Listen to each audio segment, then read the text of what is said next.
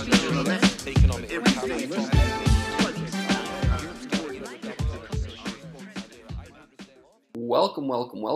to the Rick's World podcast.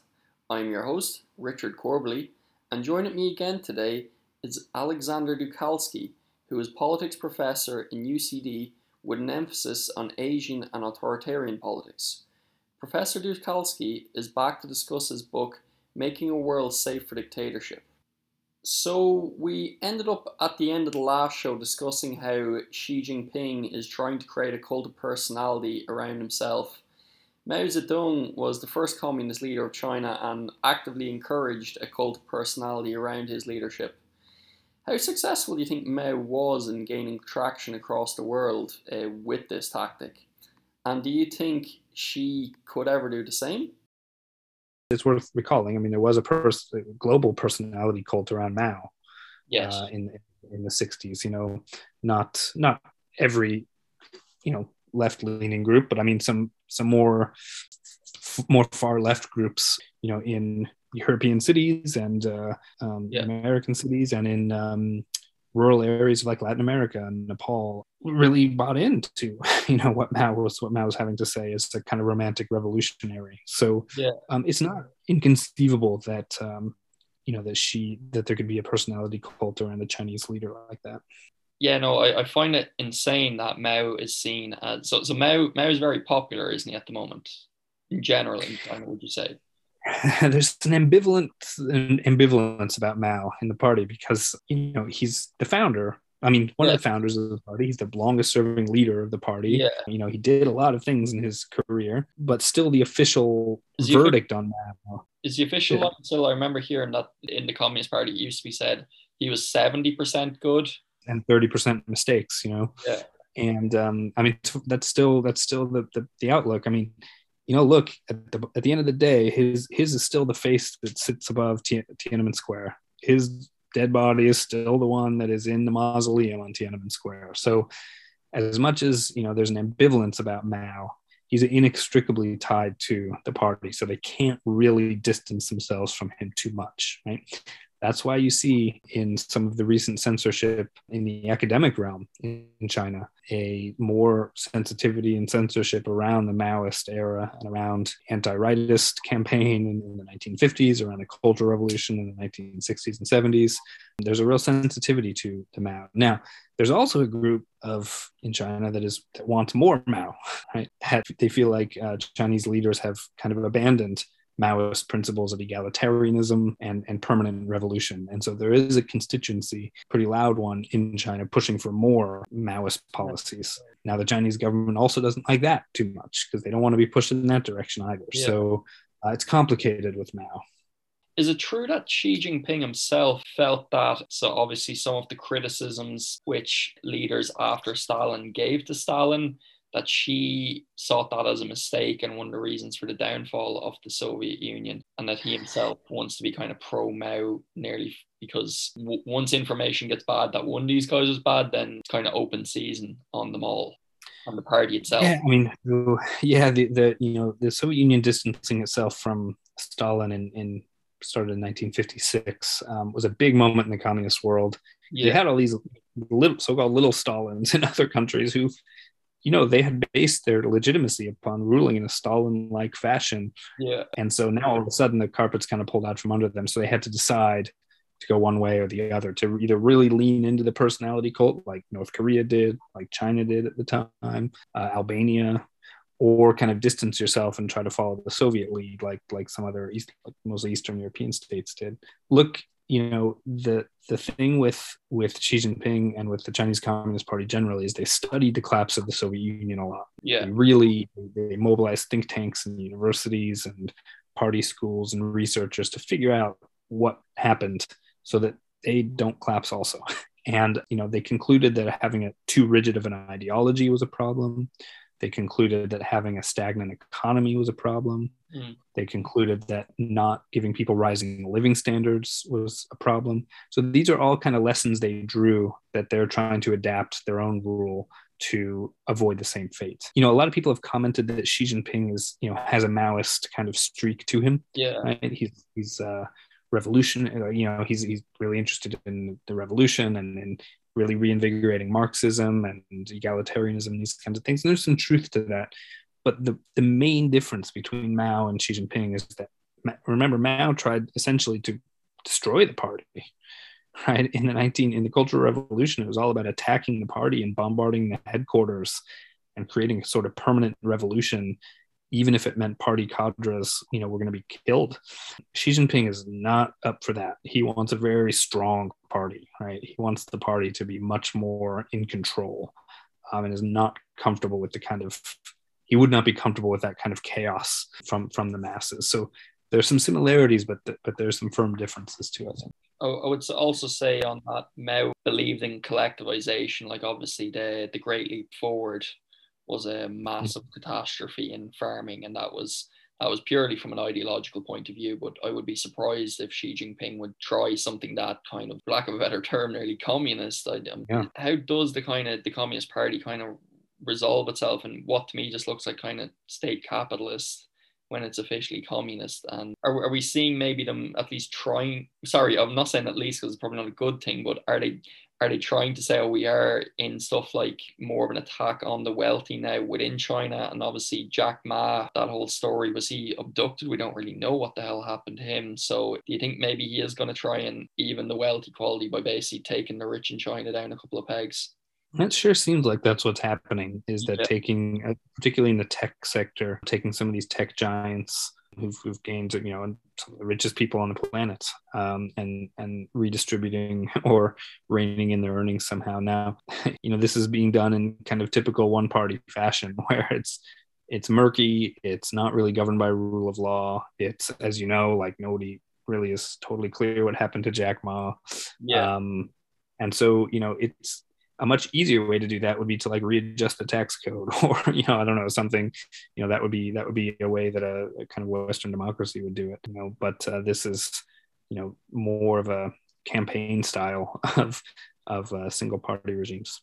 So I'm going to probably shift a little bit here. There was a line in it. I think it went something along this lines of, although a lot of these dictatorships don't necessarily care what another country is, like, they don't necessarily hate democracies, but they believe that ultimately it's probably easier for themselves to stay a dictatorship if the country next to them, or if other countries aren't democracies, and therefore they maybe at the start they don't necessarily explicitly try to get other countries to be dictatorships, but over time they kind of go that way nearly by necessity. Sorry, no, that's a bit of a long-winded way of saying.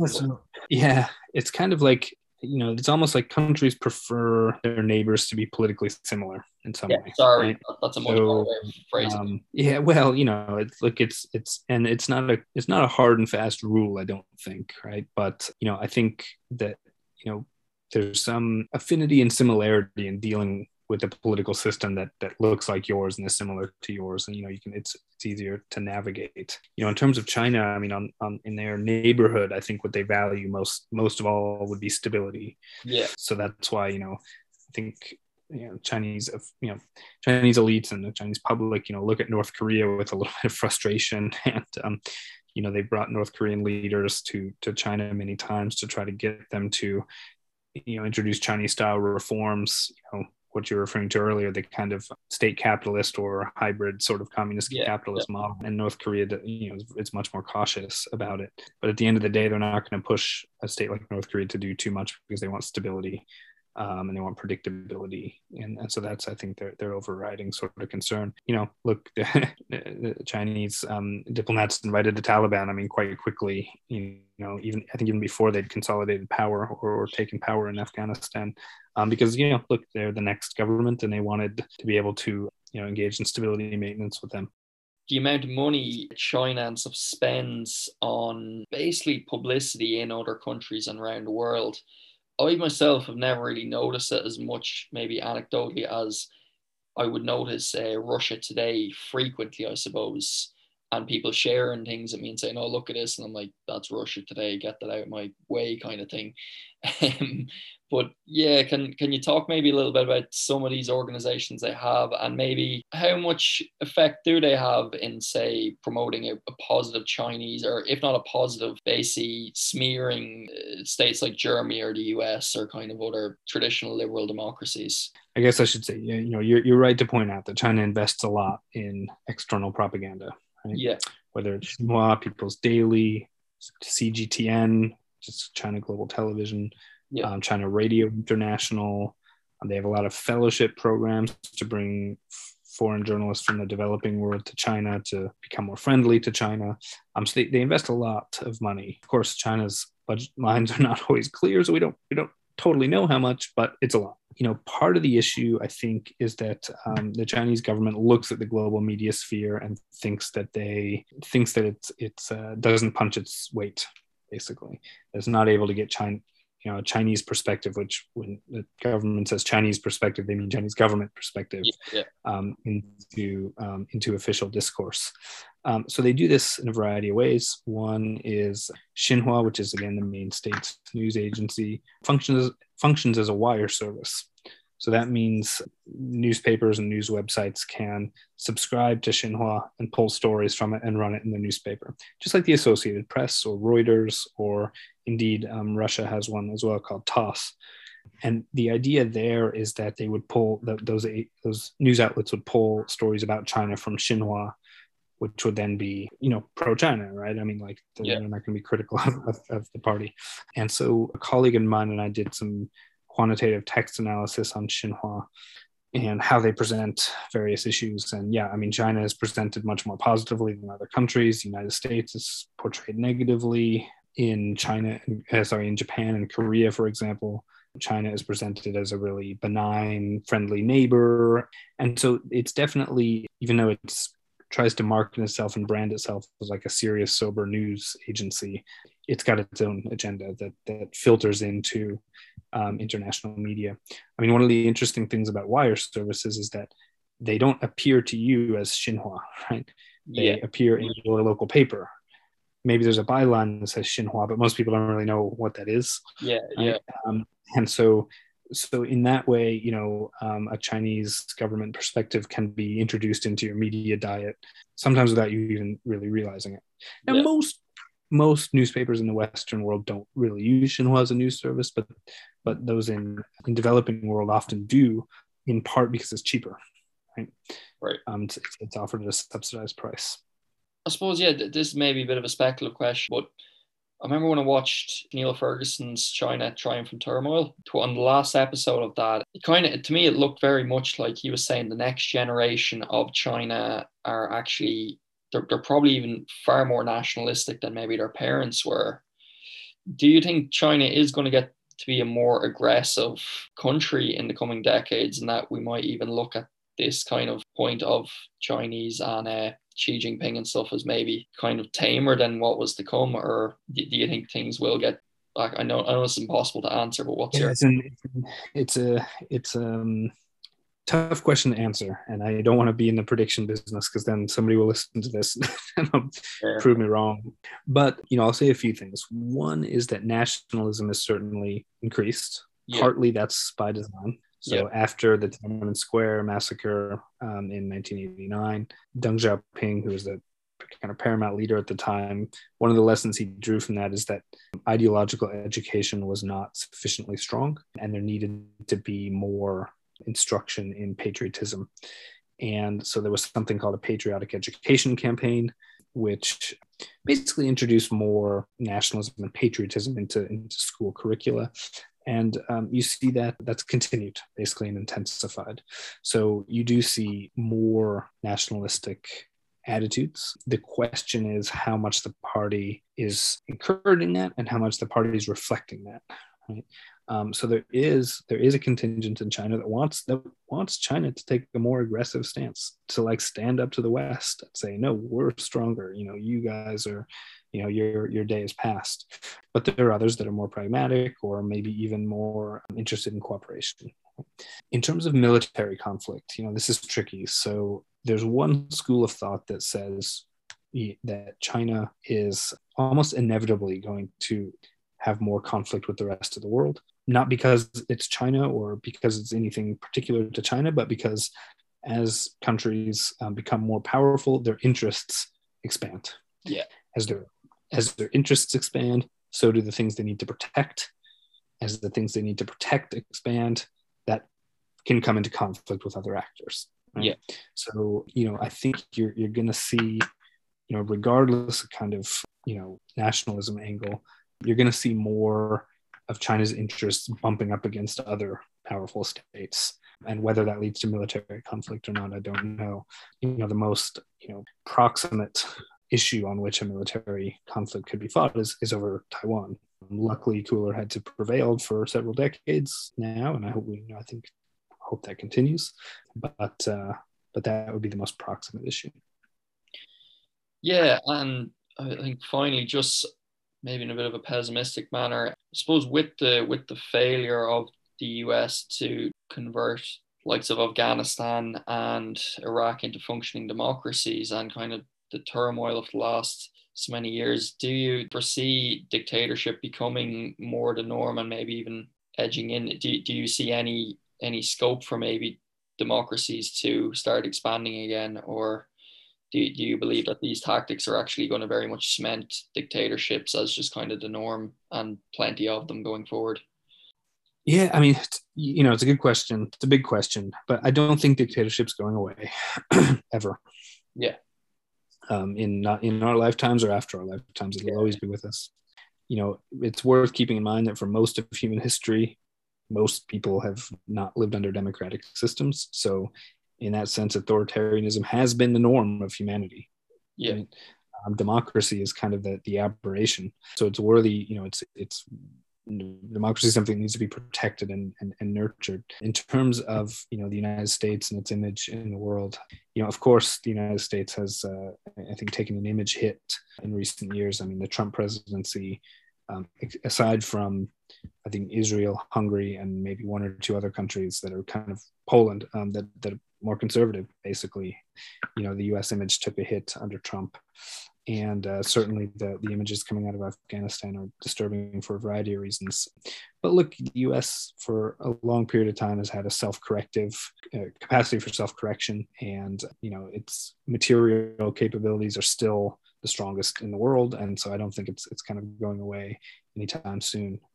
And it's also worth noting, I mean, that there are good stories about democracy, right? So there was just an election in Zambia in which it was feared that there was going to be an authoritarian overthrow, and actually the opposition candidate won in a fair and square and was allowed to take office. So, it's worth paying attention also to the kind of positive stories about democracy.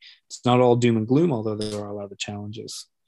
I didn't actually know that about Zambia, but that is actually, geez, I could kind of do with a positive news story and what's not being overly positive. Do you think actually COVID-19 and the fact that it most likely did come out of China, we don't really know in what capacity, but do you think that will be, I think it was actually, I know I referred to Niall Ferguson already, but I think he said he thinks it might be their Chernobyl moment in terms of time that they tried to cover up something that just went drastically wrong. Will it, something as big as that, kind of stop them from becoming a global hegemon just because they made too many enemies and stuff through things like that? Well, there are two things. So one is that certainly China's image has taken a global hit because of COVID. Survey evidence bears that out. And some colleagues of mine and I did a quantitative analysis of global media. And China was portrayed more negatively in the media, kind of across the board, due to COVID being, originating in China. Yeah. So clearly it's an image hit. Now, in terms of it as being kind of a Chernobyl moment, I mean, there's a lot of commentary about that in early 2020 about this being possibly the thing that could undo China. The thing is, China also has a capacity for self-correction to some degree, and in crisis moments like that, a smart single-party system with a good bureaucracy can actually do a lot. That's can do a lot to put something like COVID under control, particularly when there aren't pesky courts challenging rulings or opposition lawmakers giving you a hard time. They can really clamp down, right? The story that China tells about COVID is one in which they basically won, Right. and the West is the one that looks looks like it might be the West's Chernobyl moment, right? Right. Where Yeah. you still have tons of cases daily, and in China, they've had it under control for a long period of time, right? Now you can always say like there's take Chinese statistics with a grain of salt, Yeah. but we haven't had evidence of like mass outbreaks, whereas in the US, I mean, you're still seeing thousands of cases, right? Even here in Ireland, it's 2,000 cases a day, and we're a tiny country. So I think on COVID, even though China has taken an image hit, I think from their perspective, they have a good story to tell, actually. Are there things you admire about China, or things you like about China, or maybe have been a bit all doom and gloom? Like, I think in many ways, like they have built very impressive cities, they've built impressive roads. Like these are good things, I suppose. Is there anything you'd like to say about that, or? Yeah, I mean, look, so if you study the politics of a place, it's, no matter what place it is, it's not always easy to have a positive disposition, because politics is always a murky thing. And we're always, especially if like myself, if you're interested in human rights and state repression and authoritarianism, you kind of gravitate towards topics that are by their nature kind of difficult to approve of. But no, I find China endlessly fascinating. When I go there, I find working with colleagues extremely enriching. People are, the people that I work with on occasion there are really smart. Our families become friends. It's great. That's there's no doubt about that. But of course, when you study authoritarianism, you study the naked use of power. So it's not always easy to keep a positive attitude about things. Thanks so much for being on the show today, Alex. Really appreciate your contribution, and I just know this is a book that we're going to be hearing a lot more about in the future. It really, really gets to the main points about authoritarianism and how it works. I know I'll be sharing so many of the extracts with my students on this one. Thank you.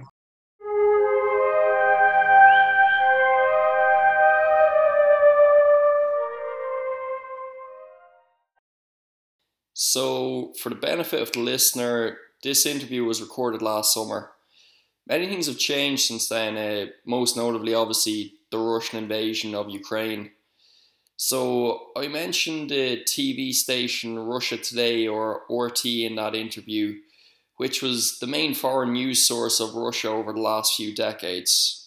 It's actually been taken off the airways in most European countries and has been completely taken off YouTube, at least Irish YouTube anyway, which is huge because it used to get massive viewing figures on YouTube. Since probably the fall of the Berlin Wall, we've had, when I say we in Europe, we can see a lot more news sources from all around the world, and there's been maybe a more laissez-faire attitude to what news sources we view. And I think the end of the Cold War is an apt analogy, or an apt thing to say here, because this might be beginning of a new Cold War with things like Russia Today taken off the air. So getting back to China, most commentators are saying that China will fall along with Russia in this possible new Cold War, just in terms of geographical location, and probably a bigger fact that neither like democracy in any way, shape or form. But I think how China proceed in relation to Taiwan, whether they take over Taiwan or not, will come down a lot to how Russia fare out. If Russia take it over and ultimately it's seen as a success for Russia, then I think we will be seeing China looking more and more over to Taiwan and testing the waters there. Whereas if this does go badly for Russia and they maybe have to retreat, or if it goes terribly for them and Putin gets basically deposed, then we might see the Chinese revert back to maybe a status quo in which they kind of take the point of view of, we won't interfere with other countries if they don't interfere with us, which I hope that's the case, and I hope that's what happens. On a separate note, I don't think we learn enough about China in our general education system, at least from Ireland's point of view, or just about how much we see China on the news. Their history is absolutely fascinating, and just some crazy, crazy events have happened in just the last 200 years. So just take some examples, like in 1842, the British fought a war with China known as the Opium War, in which the British essentially fought to allow themselves to continue to sell large quantities of heroin to the Chinese people. Then, as if that wasn't crazy enough, in 1852 the Taiping Rebellion happened. In this revolution, a man, and forgive my pronunciation, by the name of Hong Zhutrang, failed what was a very, very difficult civil service exam, went home, had a dream in which there were some older men knighting him with a sword. After this, he read a Bible which was given to him, and then he believed that he was the brother of Jesus Christ. He ended up leading a rebellion against the Qin dynasty, which was unpopular with many of the people as it was not ruled by the large Han majority. And it is said that roughly 20 million people died during this rebellion. Then, as we get to the 20th century, during the Second World War, Imperial Japan invaded China. During World War II, it is said that, or estimated that, around 20 million Chinese people died, and there were some particularly brutal events such as the rape of Nanking, in which 150,000 Chinese soldiers were said to be killed before 20,000 Chinese women were said to be raped en masse. It is a very, very sore bone of contention between the two countries still to this day. Then after China was freed from Japan, there was a civil war between the Communist Party and Chiang Kai-shek's regime. The Communist Party ended up winning that, with Chiang Kai-shek's regime going to what is now today Taiwan, which is the cause of the conflicts there.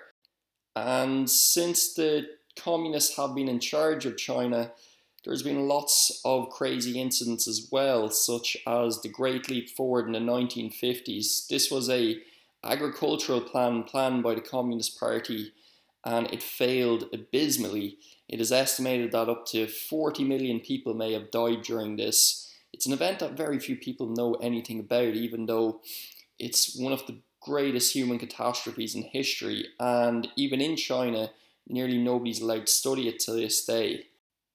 After this event, many intellectuals questioned Chairman Mao's rulership of China, and essentially anybody who did question it ended up being killed in what was known as the Cultural Revolution, in which the young people of China were given little red books from Mao and were basically told to mock and ultimately kill anybody who questioned his leadership. This was a very, very brutal affair.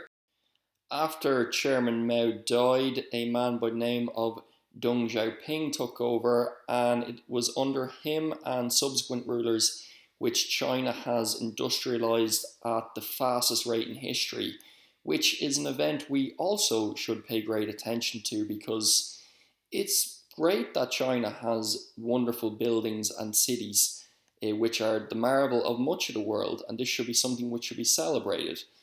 Just as many of its darker periods in history should also be studied as a lesson to what can go wrong.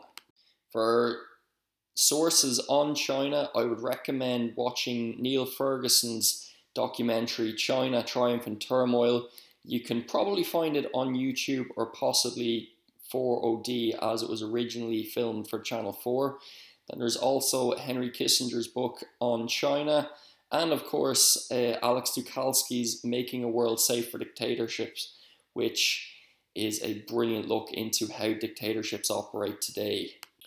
And finally, just to get some of my own thoughts about China as a country, although it's officially a communist country, I believe it takes most of its influence from Confucius. Now, Confucius believed that people should largely know their place in society and that order must come before everything else. I will yield to actual Confucius scholars who know much more about him than I do, but From what I've read, this is the gist of what I can take out of it. I believe this somewhat explains why the Chinese people are naturally quite skeptical of things such as journalistic freedoms, and as we talked about today, that is quite a negative. On the other hand, this has at times made the Chinese people naturally a bit more conflict averse, and China doesn't have as much of a history of imperialism compared to many other countries that you may study. Overall, I think it's a good thing that China has gotten richer and that its people are well educated, but its newfound power and strengths, along with its total mistrust of democracy, make it a challenging country in terms of whether it will make the world a better place, and especially whether it will make the world a freer place, which is not in its core objectives. So thank you once again for listening to my podcast, and remember, it's always better to know more about the world.